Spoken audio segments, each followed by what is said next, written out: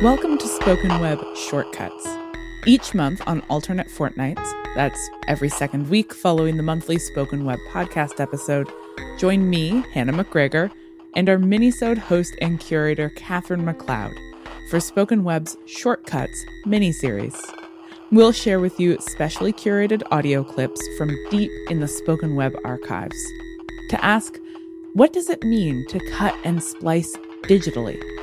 What kinds of new stories and audio criticism can be produced through these short archival clips? An extension of the ShortCuts blog posts on Spoken Web blog, this series brings Catherine's favorite audio clips each month to the Spoken Web podcast feed. So if you love what you hear, make sure to head over to spokenweb.ca for more. Without further ado, here is Catherine McLeod with Spoken Web ShortCuts, mini-stories about how literature sounds.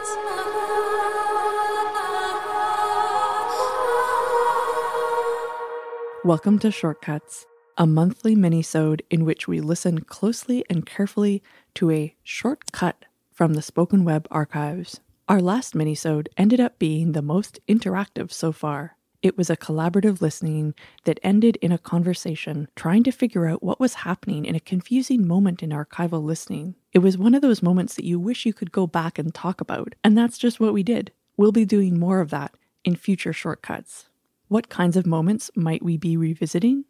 One of Spoken Web's audio collections held by Simon Fraser University is called the Gary Gilbert Radio Free Rainforest Collection. It's a series of recordings of a radio program called Radio Free Rainforest that was produced by Gilbert in the 1980s. Coming up in future minisodes, we'll dive into that audio collection, especially to talk about some of the spaces where the recordings took place. One reading happens on a bus. Yes, it was recorded on a bus traveling through Vancouver's downtown streets. Another recording has Dion Brand and Lee Miracle reading and talking together on a panel. But where did the panel take place? And what was it like to hear this panel on the radio? We'll try to figure all of this out. Plus, we've been diving into audio collections from the past, but coming up, we'll be listening to recordings of literary events that took place much more recently. That's what we'll be listening to next month. Subscribe to the Spoken Web podcast if you haven't already to stay tuned for that. Along with, of course, the full episodes of the podcast that come out on the first Monday of each month. This month, it is April, the month of poetry. The audio that we'll be listening to is a poem by Canadian poet Phyllis Webb. It is in fact a series of poems from Naked Poems, poems that open up space and leave room for the listener to listen quietly, or to fill up that space with their listening. The space is audible in her reading of the poems, and it is visible on the page, as Webb comments on when she introduces Naked Poems to her Montreal audience in 1966. I want to move on now to my latest book, which is called Naked Poems, in which one of your local critics, or at least he wrote for the Montreal Star at this particular point, exclaimed of the price because there are so few words in the book. It's $2.25.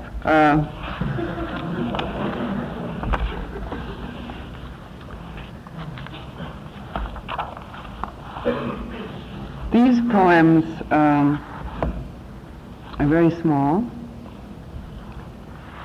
and therefore very expensive, and came at a bit of price, I may say, to me.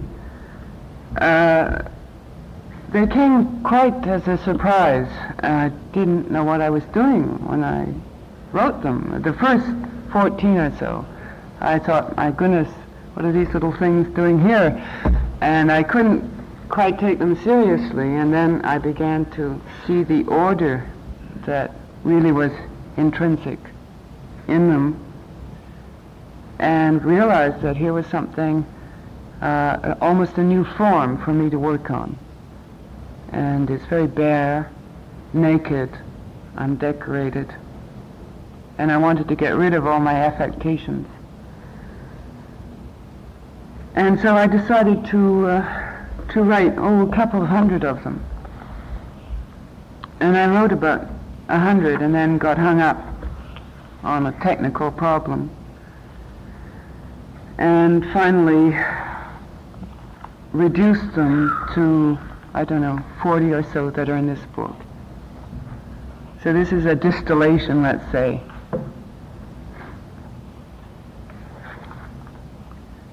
I'm going to read the first 14, which comprise a total poem. In a sense, the whole book is a poem. And then I'll read a few more, as long as my voice and your patience will hold out.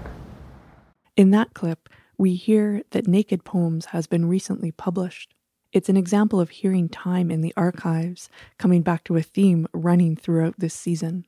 As for how we can hear time in this minisode and in the archive of podcasts it is creating, we can think of this month of April and what this time brings to our listening to Webb's poem and to Webb herself. April is the month of Webb's birthday, and I hope that the sound of this minisode travels through the airwaves to her on Salt Spring Island in British Columbia. I was able to meet with her there a couple years ago while working on articles about her poetry, and she graciously made time for a visit. I had hoped to meet again soon, but the sound of this minisode may make it there first before I can travel from Montreal to BC. And so it is with this spirit of sending the sound across from Montreal to Salt Spring Island that I cut the audio of this Shortcuts and make it into a gift, crafted with deep respect and gratitude for your art, Phyllis Webb.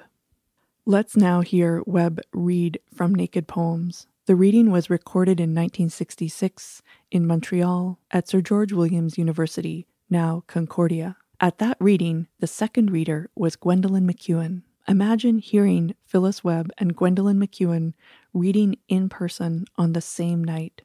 McEwen would have been sitting in the audience listening to Webb read. Here is Webb reading Suite 1 and Suite 2 from Naked Poems. Suite 1. Moving to establish distance between our houses. It seems I welcome you in. Your mouth blesses me all over. There is room. And here, and here, and here, and over your mouth. Tonight, quietness in me and the room. I am enclosed by a thought and some walls. The bruise. Again you have left your mark, or we have. Skin shuddered secretly. Flies. Tonight in this room, 2 flies on the ceiling are making love quietly, or so it seems down here.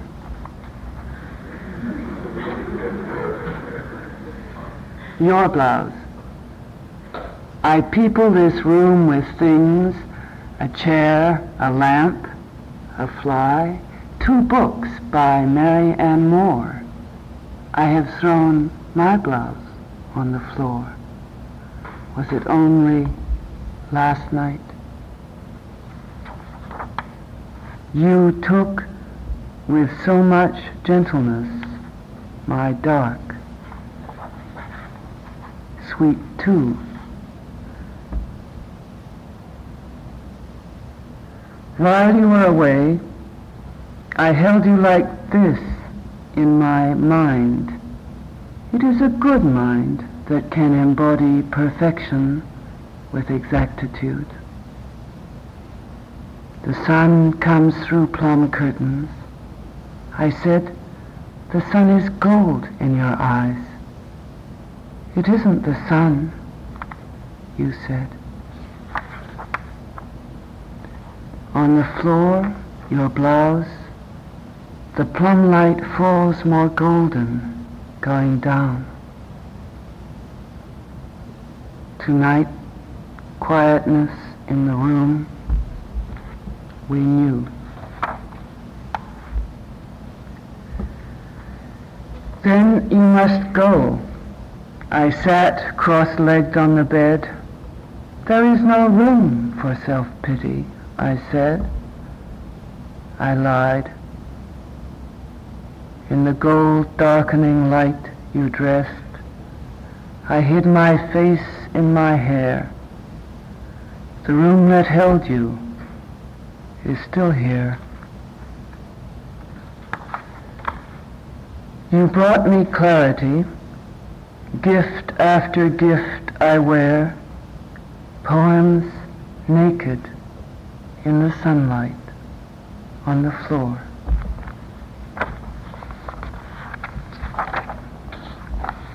In that reading, we hear the space of the poem and we feel the presence of that space. We see the sunbeam shining through the air. We see the blouse sitting on the floor of the room. We feel the air thick with eros, between objects, between people, between the poet and subject. What would it be like to hear this in the room in 1966? This expression of female desire to be contained within the archives of this reading series. While you were away, I held you like this in my mind. We hear this holding, the quietness of each page. Quietness in the room we knew. We hear the turning of the page, the room. The room that held you is still here. We are listening to Desire in the Making every time we press play on this recording, as though we were returning to the same room, the room of the poem, the room of the reading, the voice moving. You brought me clarity, gift after gift I wear, poems naked in the sunlight on the floor.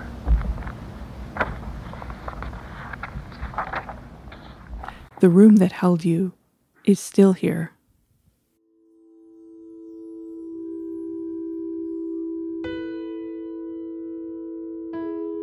My name is Catherine McLeod, and this Shortcuts minisode was produced by myself, hosted by Hannah McGregor, and mixed and mastered by Judith Burr and Stacey Copeland. It was recorded in the city of Montreal, or what is known as Tiohtià:ke in the language of the Kanien'kehá:ka Nation. Head to spokenweb.ca to find out more about the Spoken Web podcast, and tune in next month for another deep dive into the sounds of the Spoken Web archives.